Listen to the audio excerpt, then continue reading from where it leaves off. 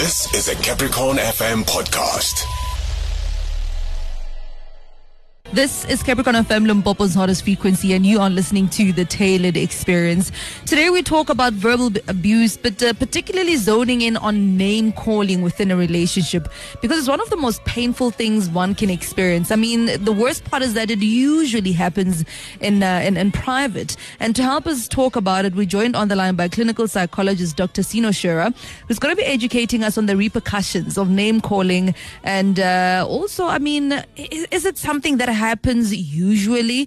Good morning, Doc. Thank you so much for your time. Good morning, and thank you for having me, and morning to all of our listeners on The Tailored Experience. So when I started this conversation, I said I have a feeling, or I think that most of us, if not all of us, have experienced being called a name by a lover.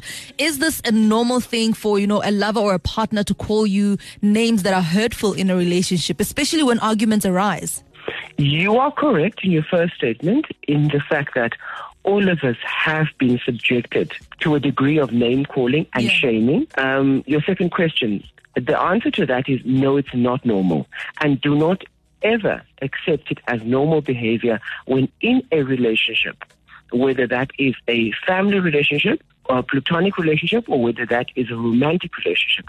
Do not ever accept that as a norm or as something that is going to pass, even in one's anger. It's not right.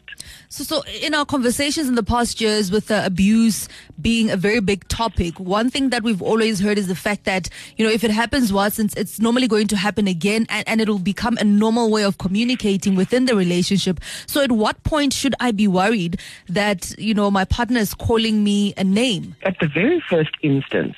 So I think what we need to caution the listeners about is the fact that no level of emotions at any particular time makes it okay for you to be called any names by your partner. Yeah.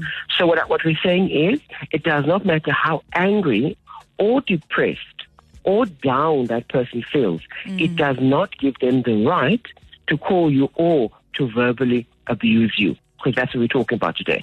So nothing gives them the right to verbally abuse you. So under no circumstances should you tolerate it, nor should you retaliate. Oh, okay. Can you talk to us a bit about the nor should we retaliate? Because I think the human reaction to attack usually would be fight or flight. So are you saying that we must go flight on this one? What we need to do is we need to correct it, but not retaliate. And the reason for this is psychologically. When you are being attacked, as you say, is fight or flight. So when you're being attacked verbally, the recourse would be for you to find something nastier to say to this person. Now, when we do that, we perpetuate a behavior that is difficult for us to shed ourselves off. And we are allowing that person and their emotions to transform us into a demon and to transform us into something which we are not. So we should not accept those demons, because guess what happens? This is going to be very interesting for you to listen to. Okay. As we receive verbal abuse and name calling continuously over years, do you know that when we find the right person in a relationship, and they anger us, we become our ex-partners or our previous partners? What? Yes.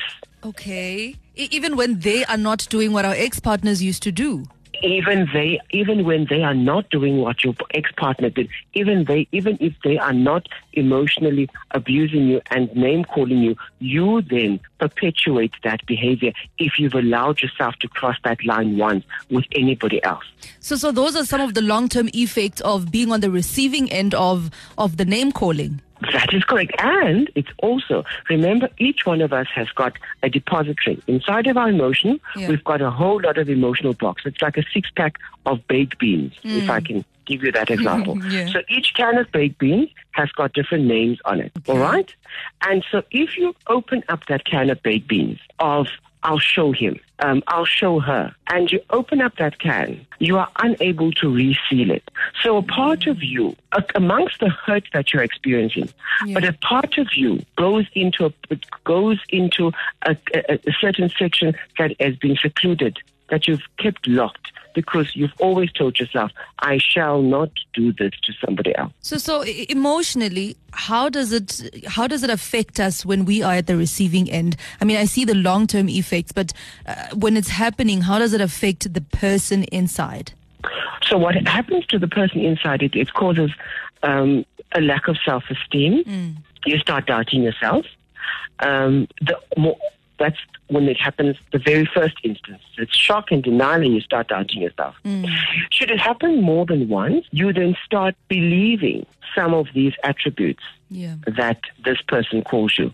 So they will repeat the same words and they will repeat the same sentiments because that's probably what they can find at shallow.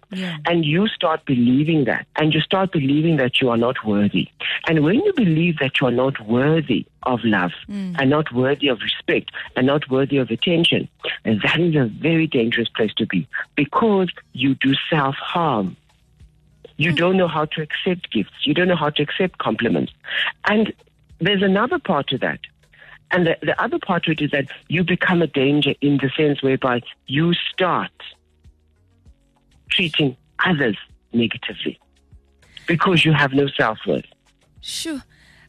Cino, I have so many questions. The more we speak, the more questions come up in my mind. But unfortunately, we have run out of time. For those who'd like to follow you and get in touch with you as a clinical psychologist, how do we do that?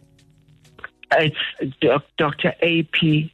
Caps A.P. Shearer at surgical.net. And all the listeners could also follow me on my Instagram, which is exactly the same, Dr. Cino Shearer, and also on Twitter. I'm available, and there's a hotline email, which is the Dr. A.P. Shearer at surgical.net. We appreciate you so much. Thank you so much for your time. Thank you very much. And do not even allow for that first time to take place. Oh, absolutely. That is Dr. Cino Shearer, who is a clinical psychologist. And he was talking to us about, the long-term effects. And I think for me, the most mind-blowing thing was the fact that even if we get out of that situation and meet a partner who is ideally a great partner to you, is not abusive physically or verbally and even emotionally, you might end up becoming that person who hurt you years ago to your new partner. He did say it was going to be a big pill for us to swallow, and it definitely was. That was a Capricorn FM podcast. For more podcasts, visit capricornfm.co.za.